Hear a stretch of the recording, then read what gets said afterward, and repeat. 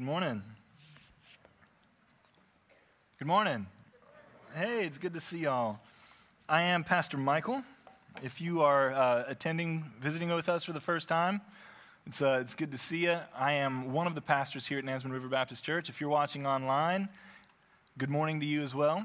I'm going to be preaching this morning out of Genesis chapter 13. So if you have your Bible or your Bible app, you can open up to that this morning. Like I said, my name is Pastor Michael. I am the family pastor here at Nansemond River Baptist Church, and we've been going through this series in Genesis about the origins, the promise that God has given to His people. And I just want to thank Pastor Ryan for allowing me to come and preach this morning. Every time, I don't know what I did wrong that time. I really don't. Yeah. So we're in Genesis 13. We're talking about the faithfulness of God, and He is faithful to humble me every time I come up here. If you will, let's stand together and we'll read just the first 4 verses of Genesis chapter 13. Genesis 13, 1 through 4. So Abram went up from Egypt, he and his wife, and all that he had, and Lot with him into the Negeb. Now Abram was very rich in livestock, in silver and in gold. And he journeyed on from the Negeb as far as Bethel to the place where his tent had been at the beginning, between Bethel and Ai, to the place where he had made an altar at the first. And there Abram called upon the name of the Lord. Let's pray. Father, thank you so much for your word to us. I pray now that you would help me to preach it with faithfulness and with sincerity. I pray for the ears and the hearts of those who listen this morning to be opened and receptive to what it is that you are speaking to us, what you're showing us about your faithfulness in our dark times. I pray, Lord, that this would speak to us in our lives and that you would help us to apply it as such. And Lord, as always, I pray for mercy upon me, your humble servant, and gratitude that you've called me to this service. It's in Jesus' name I pray. Amen. You can be seated. So last week, we ended with Abram expelled from Egypt in the wake of his sin. He had abandoned his wife to Pharaoh, claiming Sarai only as his sister, allowing her to be taken into the king's harem. And this lapse of faith and this act of unfaithfulness resulted in curses upon the nation. This curses to the nations to whom God had said Abram would be a blessing. The Lord sent plagues on Pharaoh, and he would do that again eventually. But upon learning the source of these curses, Pharaoh gives Sarai back to Abram, along with many goods, precious metals, livestock, and he tells them to be gone. Get out of Egypt. And so now, Abram travels north through the Negeb, which is where the semi-nomadic tribesmen had been before. It was probably a really long, quiet trip for Abram, right? Not a whole lot of eye contact between Abram and his wife Sarai. Not a whole lot of eye contact between Abram and his servants, or Abram and anyone else, right? Abram was at rock bottom.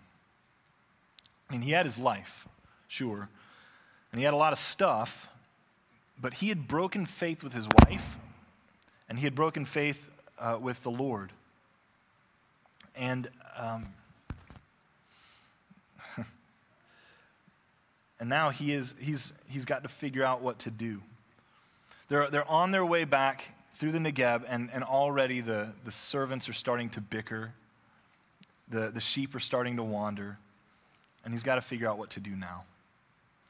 So a humbled man, Abram returns to the land of Canaan, which God had once told him his offspring would someday inherit. Past sins, current conflicts, and future uncertainty all seem to haunt the conscience of Abram and threaten the plan that God has laid out for him. Now, many of us carry the same kind of burdens with us as we wrestle with questions of God's plans and direction in our lives. Whether sin has caused a great shameful fall and our pride is demolished, or conflicts and trials in our lives currently are threatening to mess up our plans, or we just can't see how God can make things work out in our lives for his glory and our good at the same time. What are we supposed to do? How are we supposed to move forward in these times of tumult? Genesis 13 shows us an example of Abram's humble but living faith and reminds us of God's great and steadfast love and faithfulness. His plans for Abram, his plans for the land of Canaan, and his plans for us will not be thwarted.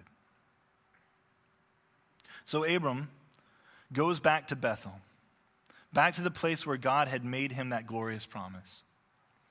He returns to Canaan, a very rich man. Moses, in writing Genesis 13, he uses the same word here to describe Moses' riches as he did in chapter 12 to describe the famine in the land. Severe, right?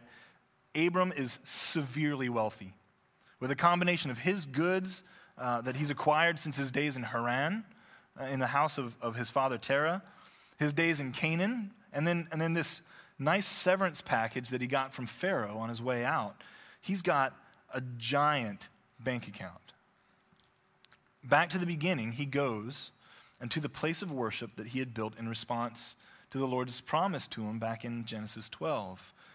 In Genesis 12, 1 through 3, we read, "Now the Lord said to Abram, go from your country and your kindred and your father's house to the land that I will show you, and I will make of you a great nation, and I will bless you and make your name great so that you will be a blessing.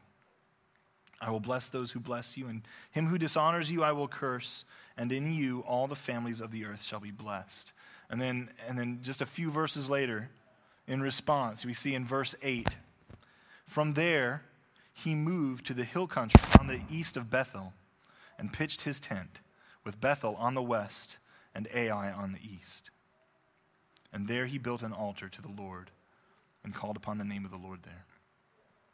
So we have to assume that Abram comes back to this altar and once again calls upon the name of the Lord, sacrificing some of the flock that he's gained and trying to recapture that experience with God he had before.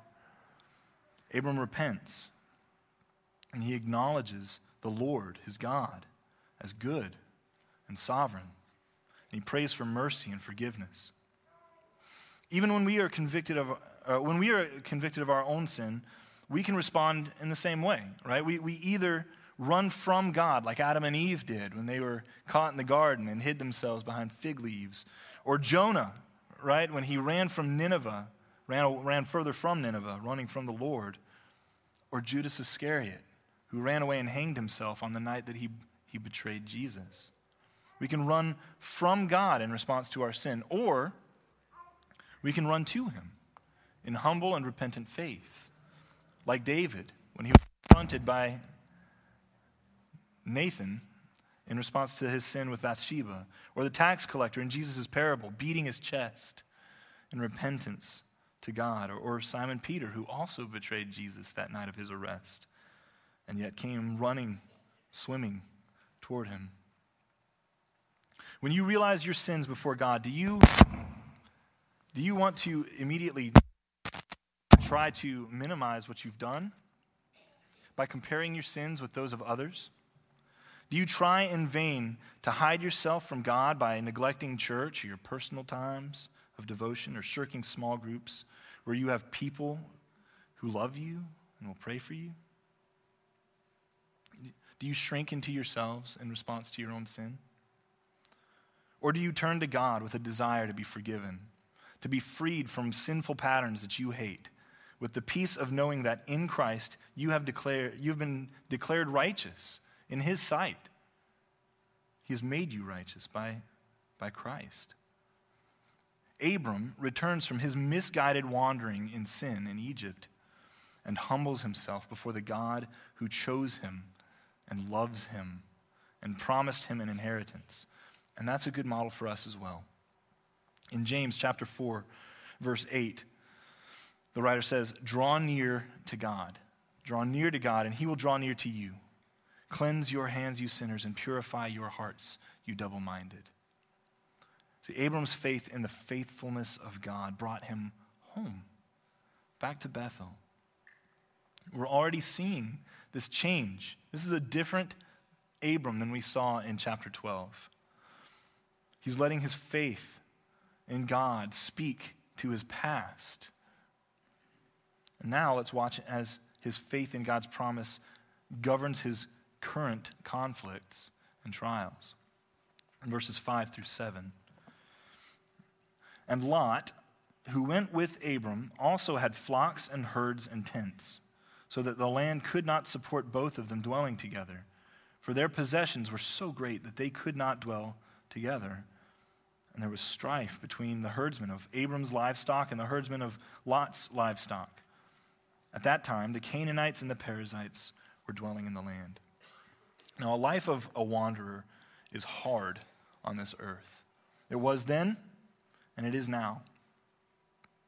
There's security in being settled down in one place, knowing that you are where you're going to be tomorrow. There's safety in having a community, knowing and trusting your neighbors as you look out for one another and help one another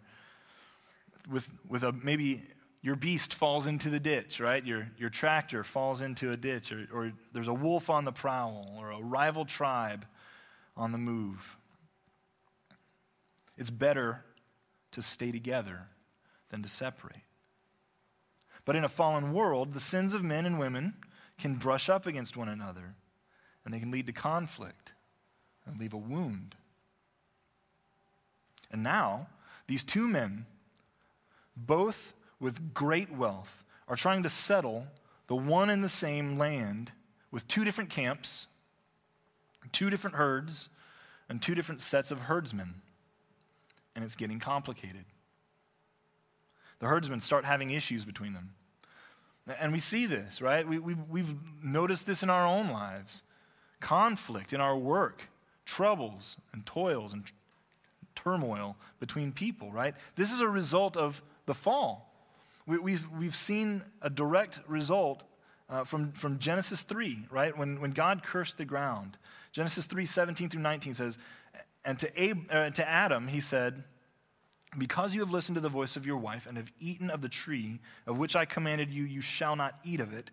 Cursed is the ground because of you. In pain you shall eat of it all the days of your life. Thorns and thistles it shall bring forth for you, and you shall eat the plants of the field. By the sweat of your face you shall eat bread till you return to the ground, for out of it you were taken. For you are dust, and to dust you will return. See, now weeds grow. Bodies ache and sweat.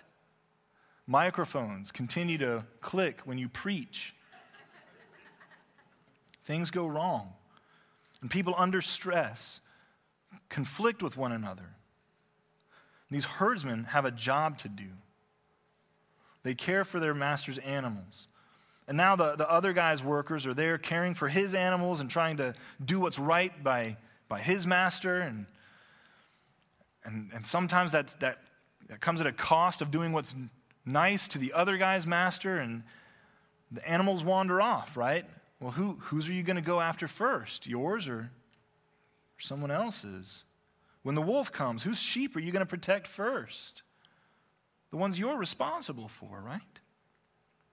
Soon there are accusations and complaints and counter-complaints coming from these rival herdsmen. Anyone who's ever worked at a restaurant, yeah, I worked at a Cracker Barrel, and I loved it. But anybody who's ever worked at a restaurant with other cooks and servers and managers knows how heated it can get in the kitchen. Yes? Everyone's got a job to do. And hopefully, everyone's doing their job. But the way one person even does his job can make another person's job harder, and a fight ensues. And this is true at your job, right? In your office, on your work site, and in your home. as well, right? See, now, in perspective, right, if there's a war breaking out with Abram's own tribe, how is he supposed to take up the promise of God and inherit the land around him? What do we do as a people of faith when our current trials and conflicts threaten to derail God's plans for us? What do you do when you don't get the raise that you needed to provide for your family as you thought you're supposed to do? What happens when you get sued because your tree fell on your neighbor's garage? What do you do when conflicts in your marriage and your family threaten to break up the band? What does Abram do? Let's look at verses 8 and 9. Then Abram said to Lot, "Let there be no strife between you and me, and between your herdsmen and my herdsmen, for we are kinsmen. Is not the whole land before you? Separate yourself from me. If you take the left hand, then I will take the right. I will go to the right. And if you take the right hand, then I will go to the left." See, Abram knows that he needs to put an end to this conflict quickly. They're strangers in this land. They need to have each other's backs. They need to maintain an alliance here. They can't afford to look weak. They can't look quarrelsome in front of the Canaanites and the Perizzites, where they're already dead, right? We've already come to know that Abram is a shrewd thinker. He's quick on his feet, and he knows how to cover his behind in an anxious situation. But notice the difference between how he responds to this conflict and how he responded in Egypt when he was coming under stress. No longer is Abram manipulative. He's not primarily thinking about self-preservation. Abram, as the patriarch of his clan, has the right to take control of whatever land he wants, right? He has the first choice. But faith in God's sovereignty gives Abram the freedom to be radically generous here. Radically generous. Abram knows that God has promised the land to his offspring, so he has come to believe that there's no need for him to worry about God taking care of him. God's going to do it.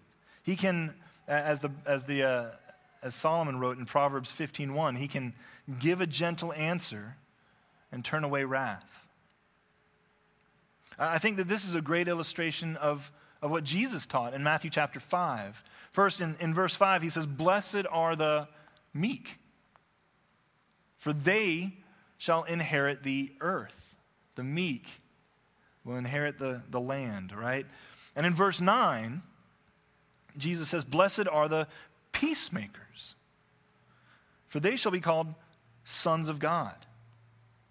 Abram can be meek here and offer the choice land to Lot because his faith assures him that he will inherit whatever land God will give to him. He seeks peace because he has faith in the Lord, who's promised an inheritance to him like a father does to his son. Abram is able to be generous and sacrificial because of the security that he has in believing that the Lord is both merciful and faithful. And Christian, that is where your generosity, that is where your security comes from as well. And so Abram tells Lot that he's free to take whatever land he thinks will end the strife between their camps. And Abram is prepared to sacrifice the land that's been promised to him, right? God made this promise, and he's willing to offer it up as a sacrifice to bring peace between himself and his estranged nephew. Later, we'll see this again as he's asked to sacrifice the son that he'd been promised. Both of the promises, land and an offspring, Abram is willing to sacrifice. And many centuries later, we'll see God offer up his own son to bring peace between himself and his estranged people. Faith in God's promises has completely altered the way that Abram navigates his current circumstances. Romans chapter 8, verse 28 says, "And we know that for those who love God, all things work together for good for those who are called according to his purpose."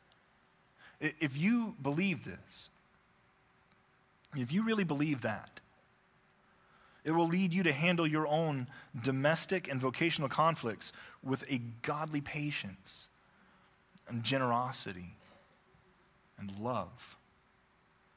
But that comes from standing on the promises of God. Verses 10 through 13, let's read those together as well. And Lot lifted up his eyes and saw that the Jordan Valley was well watered everywhere, like the garden of the Lord, like the land of Egypt in the direction of Zoar. This was before the Lord destroyed Sodom and Gomorrah. So Lot chose for himself all the Jordan Valley, and Lot journeyed east. Thus they separated themselves from one another. Abram settled in the land of Canaan, while Lot settled among the cities of the valley and moved his tent as far as Sodom. Now the men of Sodom were wicked, great sinners against the Lord. Lot hears Abram's generous offer and he takes a look around. The language here is important, right? Because if you've been paying attention through Genesis, you've heard this phrase before, that phrase where it says, he lifted up his eyes and saw. That should ring some bells, right? Because we've heard that phrase where someone looks up their eyes and sees, and then they later take something, right? In Genesis 3, Eve lifted up her eyes and saw that the forbidden fruit was ripe and good. In Genesis 6, the sons of God looked and saw that the daughters of men were attractive, and they took them, right? And there was a disaster that ensued.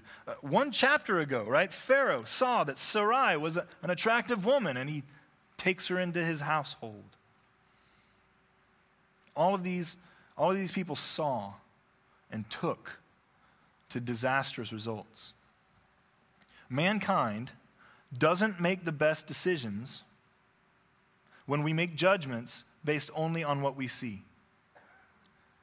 Mankind does not make the best decisions when it makes judgments based on only what it sees. History is a long series of stories of mankind taking what they see as good and reaping disastrous results. From Bethel, 2,800 feet above sea level in the central highlands of Canaan, the men could see vast stretches of land as Abram and Lot look. But Lot has his eyes only set on the Jordan Valley. The text describes that valley in beautiful terms. It's Edenic, like the garden of the Lord. Lot was thinking, paradise lost, paradise returned, right? I'm going to Jordan. It's like the land of Egypt, says verse 11. Can you imagine how that must have sounded to Moses' first audience, right? Moses was writing this in the desert to Israel. Like, he saw that it was like the land of Egypt, right? That everyone knows that Egypt isn't really the standard for like a good place to end up. That's not where you want to be if you're an Israelite. But Lot doesn't know that yet, right? Lot doesn't know. Before the Lord destroyed Sodom and Gomorrah, the text hints that the land there was gorgeous. And that's what he sees. He sees a fertile land, plush, with greenery, perfect for raising flocks and herds and grandchildren. Lot pondered, I'll go east. Right? I'll go east, he says to Uncle Abram. And he packs his stuff, heads east. Now again, if you've been paying attention, you do not want to go east anywhere in Genesis. Most of the Bible, in fact.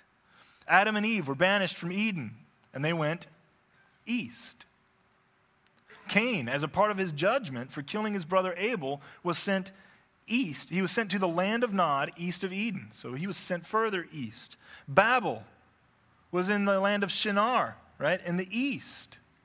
And eventually, in the rest of the Old Testament, we'll see that the many terrible enemies of Israel and Judah come from the east. There's the Ammonites, the Moabites, the Edomites, Assyria, Babylon, Persia. They all come from the east.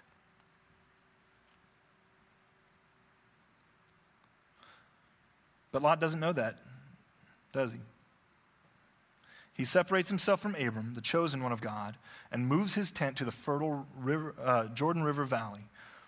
But things are not as good as they look near Sodom. Twice Moses gives us a hint that Sodom and Gomorrah are destined for ruin. Right? In verse 10, its destruction is foretold. And in verse 13, we see that the men of Sodom are identified as wicked, great sinners against the Lord. Lot goes with high hopes right into the jaws of destruction. Proverbs 14:12 tells us, there is a way that seems right to a man, but its end is the way to death. See, Lot may not have known what the Sodomites were like. Maybe, let's give him the benefit of the doubt, right? Apparently they had a reputation, but maybe Lot hasn't heard. He's been in Egypt for a while. But he knew that their land seemed to hold the promise of material success. The allure of worldly abundance, right? Prideful gain, as the Bible says later on. The good life, right? They have a habit of drawing us away from God's greater promises of eternal life, right? We want the good life, but God wants to give us eternal life. Beware of chasing only that which looks good and moving your tent to Sodom. The Bard, right?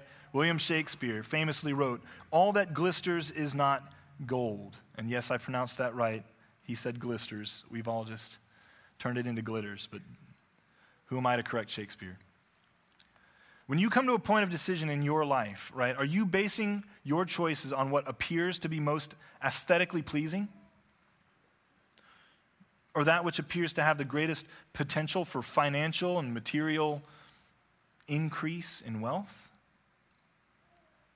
Those directions may indeed be the right decisions for you and your family. That may be what God is calling you to do, but how will you know if you're not seeking the wisdom of the Lord from a heart that genuinely desires his glory in your life first and foremost? Psalm 16:11 says it like this: "You make known to me the path of life. In your presence there is fullness of joy. At your right hand are pleasures forevermore." It may not have been that Lot was taking advantage of Abram and leaving him high and dry in some like fallow land, right? He saw good land that was offered to him and he took it. The problem is that Lot separates from Abram, who has been the source of most, if not all, of Lot's own wealth. And due to God's blessing on Abram, right, he's gotten to live pretty comfortably for a while. And now he's chosen the portion of the land where he felt he would prosper. You can't totally blame him. He left Abram, though. And he left Bethel with its altar to the Lord. And he left Canaan, the promised land. And he sought riches near the city of men, of wicked men. Verses 14 through 17. The Lord said to Abram after Lot had separated from him, "Lift up your eyes and look from the place where you are, northward and southward and eastward and westward. For all the land that you see, I will give to you and to your offspring forever. I will make your offspring as the dust of the earth, so that if one can count the dust of the earth, your offspring also can be counted. Arise, walk through the length and the breadth of the land, for I will give it to you." Finally, right? The Lord speaks to Abram. He tells his servant that it is now his turn to lift up his eyes and see. In Hebrew, God uses a rhetorical device that's extremely rare to be used by God. In fact, it's only seen 3 other times in the entire Old Testament. Every time God uses this Hebrew word, it's na, right? Not that y'all care, but it's na. It's untranslated in most Bible translations. He's asking someone to do something that transcends human comprehension. So he says it here. He says it again in chapter 15, verse 5, which we'll get to in a couple of weeks, where God asks Abram to count the stars. And now count the stars. In Genesis 2:22, he says it again, nah, right? He asks God asks Abram, Now offer up your son Isaac as a burnt offering. And then in Exodus 11, chapter 11, verse 2, God asks Moses to have the Israelites ask the Egyptians to give them their silver and gold jewelry as they're about to leave the land. And here, in Genesis 13:14, the Lord tells a 75-year-old childless nomad to feast his eyes on the entire land of Canaan as far as he can see, and to exercise an extraordinary amount of faith. Every time God uses that terminology, he's calling his people to believe something crazy. And we read about this in Hebrews chapter 11, verses 8 through 10. It says, by faith Abraham obeyed when he was called to go out to a place that he was to receive as an inheritance. And he went out not knowing where he was going. By faith he went to live in the land of promise, as in a foreign land, living in tents with Isaac and Jacob, heirs with him of the same promise. For he was looking forward to the city that has foundations, whose designer and builder is God. Lot chose the portion of the land whose city foundations were wickedness and self-service and worldliness. But God promises that all the land of the Jordan Valley that Lot chose, along with the rest of that country, would one day return to Abram and to his offspring. It's important to take note that the Lord here expanded the promise from chapter 12, right? To your offspring I will give this land becomes now in chapter 13, to you and your offspring forever I will give this land. His promise in chapter 12, I will make you a great nation, becomes, I will make your offspring as the dust of the earth. And now he tells him this whole new part, right? He says, walk this land before I will give it to you. It's not just for his offspring eventually. God is giving it to him now. Abram, feast your eyes on everything you see here. It is yours. Like Adam and Eve in the Garden of Eden. In these days in the Near East, it was a custom that a man, when he purchased a large tract of land, would walk throughout the land with the seller to finalize the deal. I saw that sometimes when growing up, visiting my granddaddy in the South. I think people still do that a lot. Maybe when a king would rise to power, right, he would take a royal tour to survey his domain. The Lord is literally right now deeding over the land of Canaan to Abram and to his yet-to-be-born offspring forever. And this doesn't even occur fully for several hundred more years. But if we fast forward and we look in Deuteronomy chapter 34, we see God echo this promise again to Moses, just as he's about to die. In Deuteronomy 34, verses 1 through 4, it's written, Then Moses went up from the plains of Moab to Mount Nebo to the top of Pisgah, which is opposite Jericho. And the Lord showed him all the land, Gilead as far as Dan, all Naphtali, the land of Ephraim and Manasseh, all the land of Judah as far as the western sea, the Negeb and the plain, that is the valley of Jericho, the city of palm trees, as far as Zoar.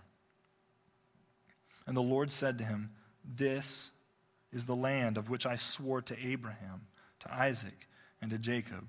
I will give it to your offspring. I have let you see it with your eyes, but you shall not go over there. The Lord fulfills his plans. And Abram, who only one chapter earlier in this story seemed to make a mockery of his faith, whose own nephew claimed the choice portion of the land, who we'll see still tries to help God out in fulfilling his promises, even after this amazing reaffirmation of the promise. Yet Abram's life is showing that he is not the same man that he once was. He's a man of faith. And in chapter 15, verse 6, it says, And he believed the Lord, and he counted it to him as righteousness.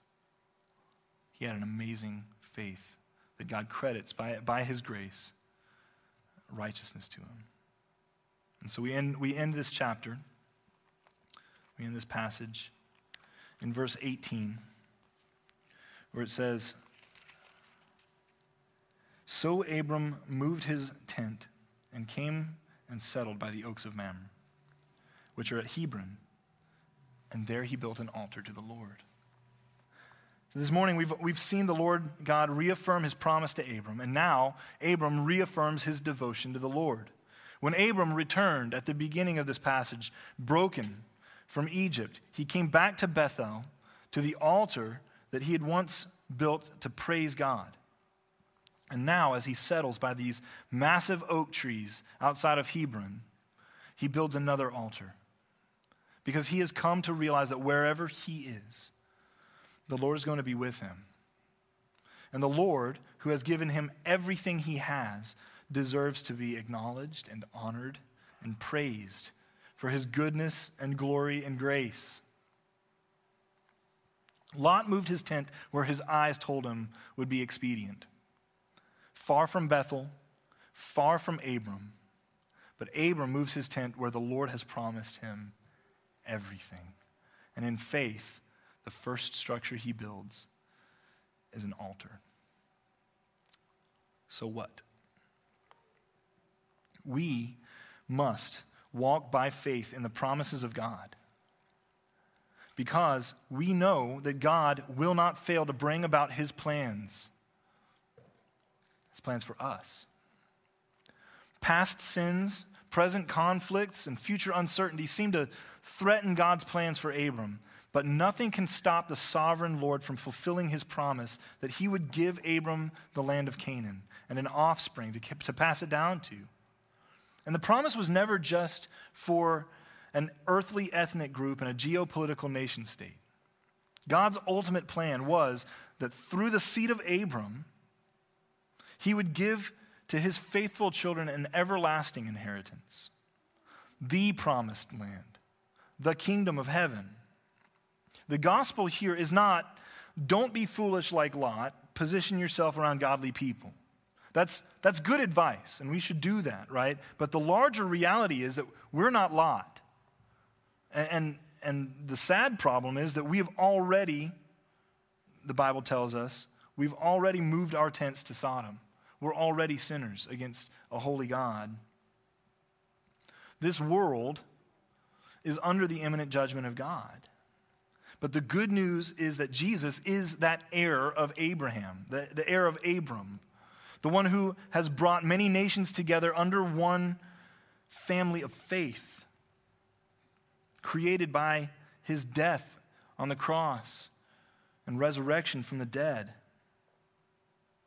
He has atoned for our sins, imputed his righteousness to us and our sins upon him, and he's given us eternal life so that we can share in the riches of his eternal kingdom.